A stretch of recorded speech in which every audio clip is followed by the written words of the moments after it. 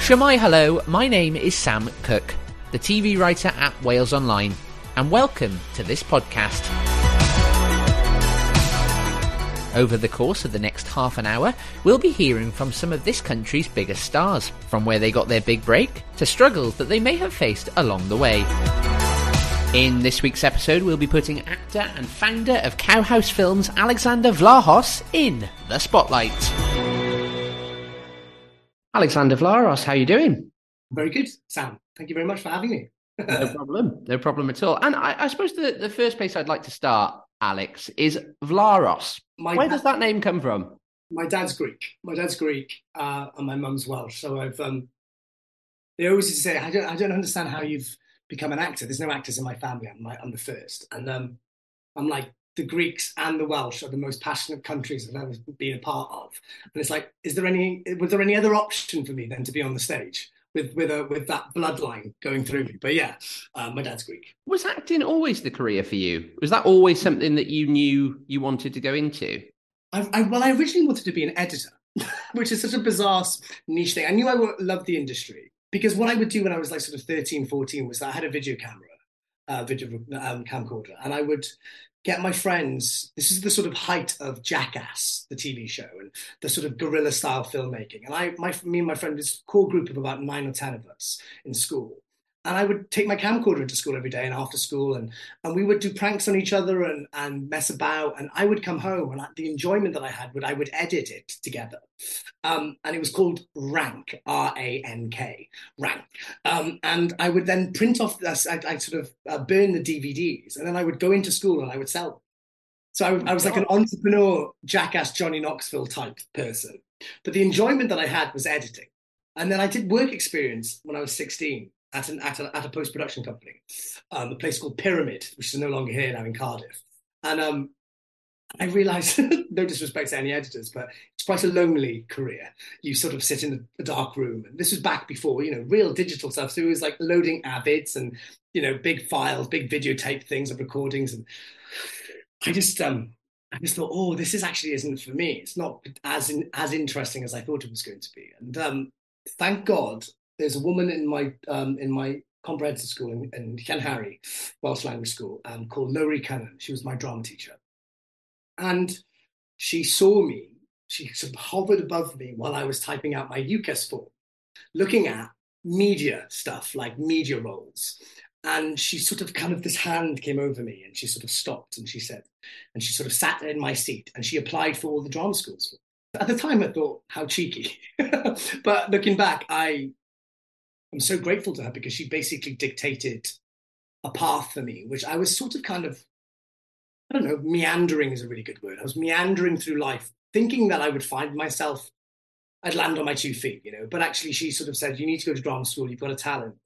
I got into Royal Welsh College of Music and Drama, 2006, and sort of experienced, I was naive. I basically walked into that drama school having no idea about how many people applied. I genuinely thought when I auditioned and I got my recall and then I got in, I thought, what an easy process. Everyone should do it. And then I realized that 2,500 people apply every year to every drama school individually. And I was like, oh, okay. So I'm part of a very small selected group. And I was just 18. And I guess they called me, it wasn't my nickname per se, but I was sort of dubbed the Romeo of the year. I was the sort of cherub-faced, romantic lead of a young boy. So I was very lucky, actually, that I sort of was given all those opportunities in Royal Welsh. And yeah, that's how it sort of started, graduated in 2009. Were the people around you, did they ever think that could be what you were going to do, be an actor? Well, hindsight's a wonderful thing, isn't it? Because I say this now to people and they're like, of course, you're always destined to be on the stage, desperate for attention, being the class clown. I have ADHD. And I was only recently diagnosed, by the way. So I got diagnosed only about 2 months ago. But I tell all my friends, I've just been recently diagnosed with ADHD, and they say, only? Like as if they've always known, which is always nice when people say, oh, but I genuinely think that what my ADHD has been masked by finding a career very early on. My first ever job was when I was 14. I got a job on Pobla Cwm for 2 weeks. I got paid £360, right? But it was in a check. This is how, That's This is old old. school. Yeah. Yeah. And my mum said, well, you've earned it. What do you want to spend it on? I think I bought a Nintendo 64 with it. Who And wouldn't? Who I would? know, right? That's just what you do with that kind of money when you're that young. And also I got 2 weeks off school, and yeah, I was the class clown. I was dying for people's attention, trying to make them laugh. And also I wasn't a rugby player, which is, sort of sacrilege in Wales. Didn't like it very much. So I found that if I wanted to get girls' attention, I would go and do drama. I'd be on the stage. I'd get their attention in a much more theatrical way. But yeah, looking back, I guess it had to be this, because my ADHD, the skills that my ADHD gave me, well, because I don't think it's a deficit at all. I think it's actually something that I've, funnily enough, really benefited from, in a really great way, is that it has nurtured and masked my career and its potentials, which I think is a wonderful thing. I look back on, how long I've had it for, and think, well, thank God I stumbled upon a career path and was successful in it from such an early age. That meant that my ADHD was sort of catered for. I can't imagine ever working in an office, So like the idea that what my ADHD would be bringing to that might be disruptive, but on a set or in a rehearsal room, it's actually encouraged. The energy, the opinions, the hyperactivity of wanting to produce stuff, and yeah, I'm sort of I look back on. I can't. There's that golden question: what else could you have done if it wasn't this? I have no answer. I really don't have no answer for it. I'm like, I have my own production company now, and I'm a director, but it all falls within the same bell curve, right? It all falls within the same love of this industry that I have. And I think that's not uncommon either. People get into the industry and then they try different things. I mean, I've spoken to you before about working with It's My Shout, which is a platform that encourages people to get into the industry. Yeah. Do you enjoy that aspect of the media? Weirdly, so I think I've been acting since I was 14. I'm now 34, about to be 35. It's a long time in the industry. And what's happened is that not that my passion has never waned. It's about finding out, mental health wise, what drives me in the morning. So back in the day, just graduating drama school, those 5 a.m. pickups to go on set for 7 a.m. to film in a castle like for Merlin was really enjoyable. Now, less so, just because I'm less career orientated in terms of acting, and I just want to be successful rather than it being all about the acting. And I've been very lucky that, I've directed lots of films. Like you said, the It's My Shout one won Best Drama. And the connections that I've made through directing has actually made me a more content and calm person, because I'm not putting all my eggs in one basket. I'm not desperately waiting for my agent to call. When's the next job? When's the next audition?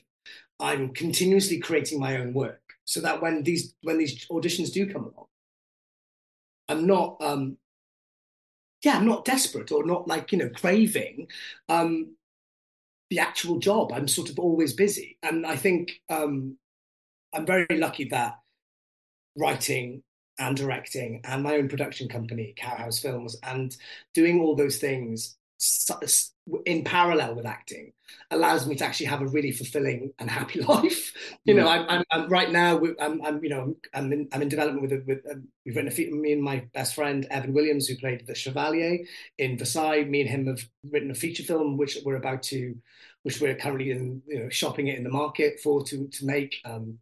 Short films are like my bread and butter. I've done music videos, so it's I'm just lucky that, and also like in a couple of weeks, I'm about to go and shoot act in a movie in Sicily, in Italy for 6 weeks. So it's many things, many hats continuously. And I realize that is my inner tempo. That's what makes me get up in the morning, not those 5 a.m. pickups and relying on that sort of aspect of the job. You talked about this drive to be successful there. What do you cite as the moment that a person becomes successful? You got asked that in drama school. In our third year, what do you define as success? And the answers that came before me were working at the RSC, West End debut, National Theatre, leading a TV show. Success is, I don't believe that I have worked a day in my life. That's success. I Really? believe, yeah, I think because well, success also comes in, not to get into the sort of nitty gritty of it, but it is a financial thing as well. Are you successful? Can you pay your mortgage? Can you put food on the table? And those things are part of that. That is success. But for me, I genuinely love this industry and have worked solidly in this industry since 2009. I think the longest period of out of work that I've ever had was during the pandemic. And that's not because of me. So I'm actually, that's what I think of success. When people say, oh, I hope people think Alexander Vlahos is a successful actor.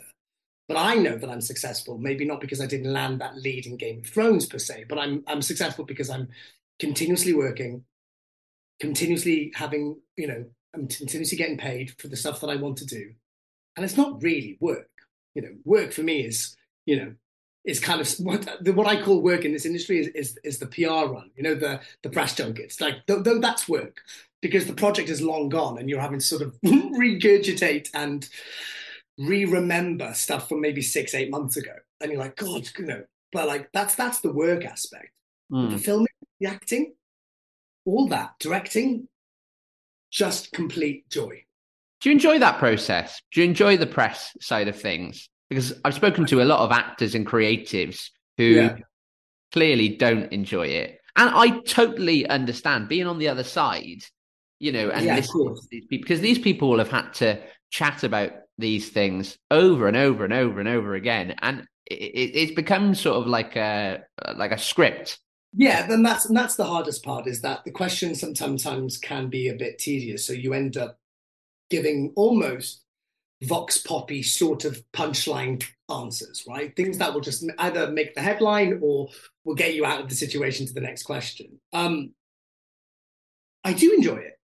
Funny enough, I enjoy it if it's a project that I enjoyed working on. The tricky thing is when you end up having to talk about certain projects that maybe that you didn't particularly have a pleasant time on.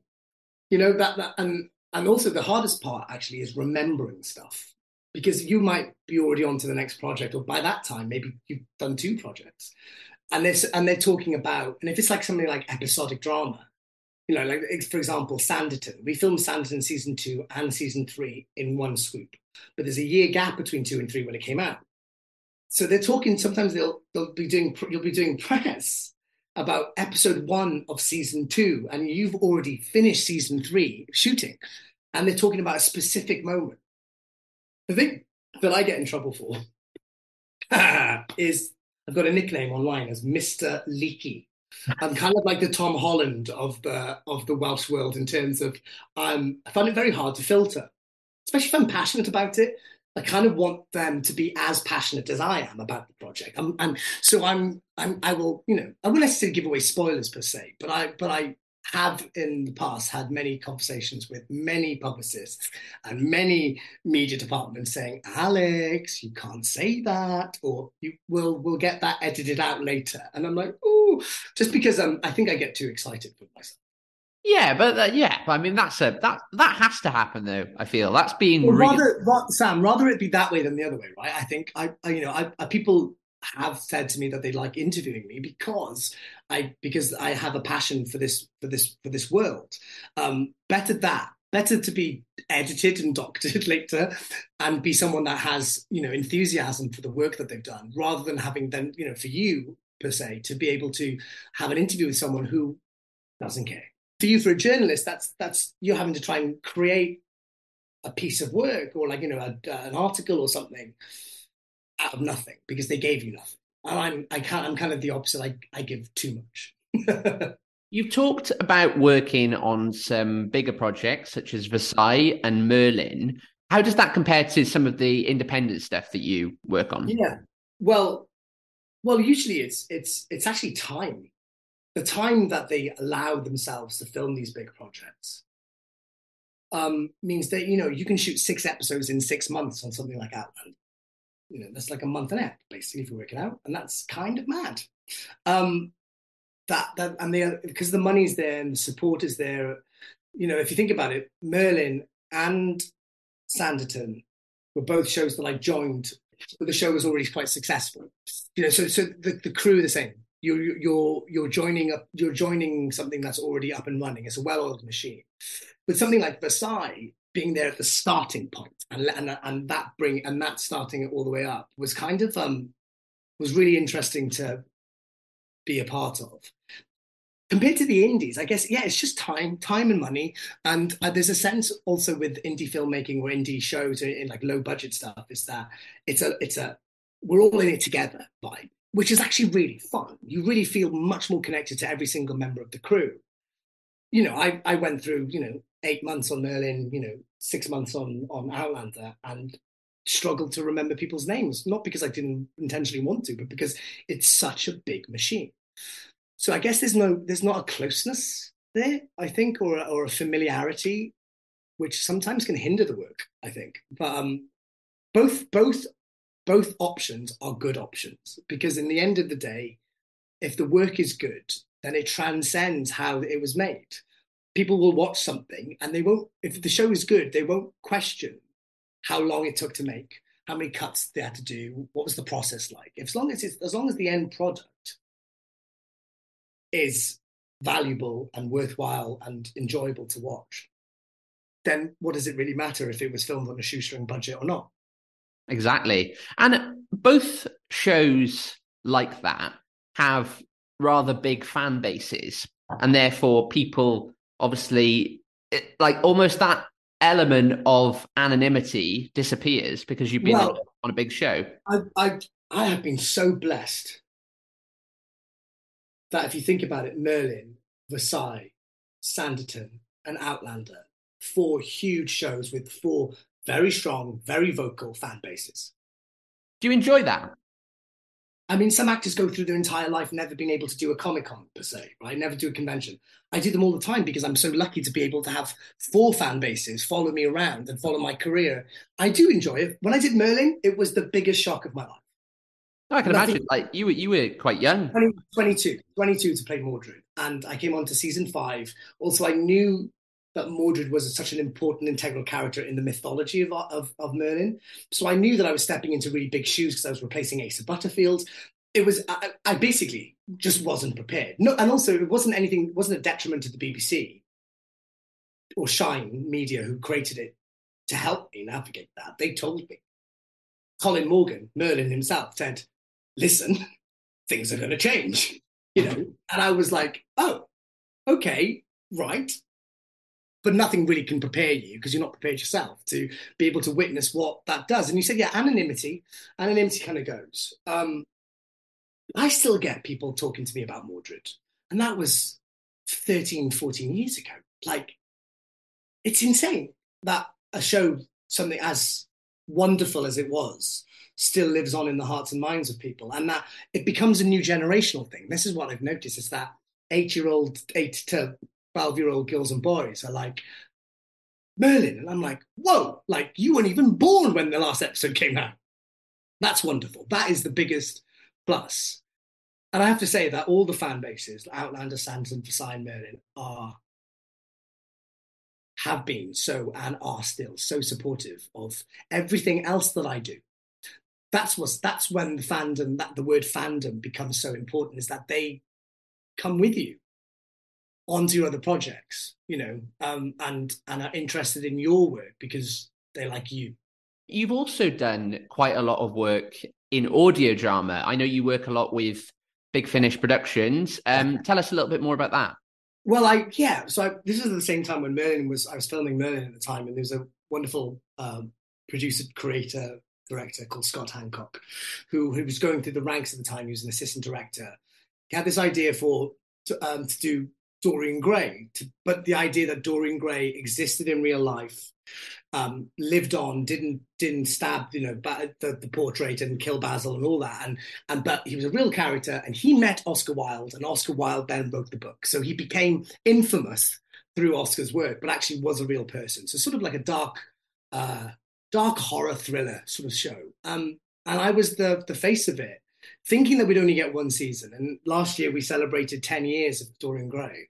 Because the wonderful thing about audio is that even though I don't look 21, my voice can still sound like he has a portrait in the attic. So I love audio work, and been so lucky to do Doctor Who video games, and play opposite Alex Kingston in The Diary of a Song. And I've just worked with, I won't, it's a spoiler, so I can't say anything, but who it is, but like my doctor, and completely geeked out. Like completely, like it was just a two-hander. It was just between me and this wonderful man, and I kind of just lost my. I just was like, oh my god, this is like, yeah, it was kind of a pinch me moment. But again, just joyful, and I love working with them, and they're such a good team. Jason Haigh Gallery and Nicholas Brigg, who own it, and then also the Gary Russell, Scott Hancocks of the world, all the people that have helped nurture it. It's such a great medium to explore. You get to just, Dorian existed in, from 1890 all the way up until modern day. So we got to do episodes with Dorian on the Vespa with Mod. We also got to do him in California. Like he wasn't a time traveler per se. He was an immortal, like, Captain Jack Harkness, that idea that he just lives on. So we just got to jump through different periods of life. And it was just mad. Just mad. You talked about Doctor Who there, and in Wales, obviously, it's such a big thing. Now, Russell T Davies is coming back to show run. Yeah. Would you consider a guest part or, even the lead role at some point? I keep getting told off by my agent because I keep manifesting that I want to be the Doctor. Right now, in the grand scheme of things, and good, this is good, we are at a place where a white cis male shouldn't be the lead. And I think right now it isn't my time because that's who I am. And that is also a really good thing that what's happening. Ncuti and Jodie and all these wonderful doctors that have come are perfect for what's happening right now. They are. It's of the time, current, and it's not pushing boundaries. They're not doing, because they're wonderful, talented actors. It's not ticking boxes. It's not. It's actually brilliantly cast show. And I've always sort of said, oh, I'll be the Doctor one day. And I'll be the Doctor one day. But then part of me's just gone, they've never had a Welsh master. And I tend to play a lot of evil characters. So I would love that opportunity. I know Sasha, that's just finished with... Yeah, Sasha Dewan. Dewan, yeah. Well, I thought it was wonderful. But I could play the Welsh master. Hey, well, start the campaign here. That's what I say. Listen, you say that the campaign's already started. Oh, well, there we are. I mean, not publicly anyway. But yes, let's officially start the campaign now. And we always end these podcasts with two questions, Alex. The first of which, if you had the opportunity to have a chat with your younger self, what would you say to him? Knowing what you know now. Don't be so quick to think that everything has to happen now. That's the biggest thing. I was very determined, sometimes to my own detriment when I left drama school, to be the person that I am now. I didn't have a long-term plan. It was a very short-term. And I made decisions on auditions potentially, or things that were bigger than me, and felt completely sad and down about what happened about them. Decisions that I made that maybe I look back and think, oh, I could have done that better. But I am where I am right now because of the other choices that I made. Working a lot more in theatre was actually a really good thing for me. I went to Broadway with Macbeth with Kenneth Branagh, and that was a huge sort of like life lesson of 6 months working with the maestro, the master of Shakespeare, Ken. And so, yeah, looking back, I would say just, take your time, take a breather. It's all gonna work out. That would be the biggest sort of statement. And question number 2, where would you like to see your career go next? I am never going to retire from acting, ever. But I have found a new lease of life, I guess, with my directing work. And like I said to you at the start of this podcast, I'm currently in development with directing my first feature film. And it looks like it's going to happen. So I think where I see myself is we're having my production company be an actual producing house of, not just me directing, but other, commissioning of the work. I want Cowhouse Films, my production company, to be the equivalent of A24 in the UK. That's the goal. And it's also not that far. That's not achievable. It's very achievable. So that's the dream: is to be a I look up to people like Craig Roberts, who was an actor who then ended up working a lot in directing and stuff like that, and he's quite inspirational. And Zach Braff in America, those actor turned directors who've now got a name for themselves as both. That's the dream: is to be able to have both things going in unison rather than having to flick between. So yeah, but I'm on the right track. Well, Alex, I cannot wait to see what happens next. From all of us, diolch yn fawr. Thank you very much. Diolch yn fawr I ti, diolch. We hope you've enjoyed this episode of In the Spotlight. For more TV and showbiz news, subscribe to our newsletter on walesonline.co.uk. Thank you for listening and stay tuned for future episodes.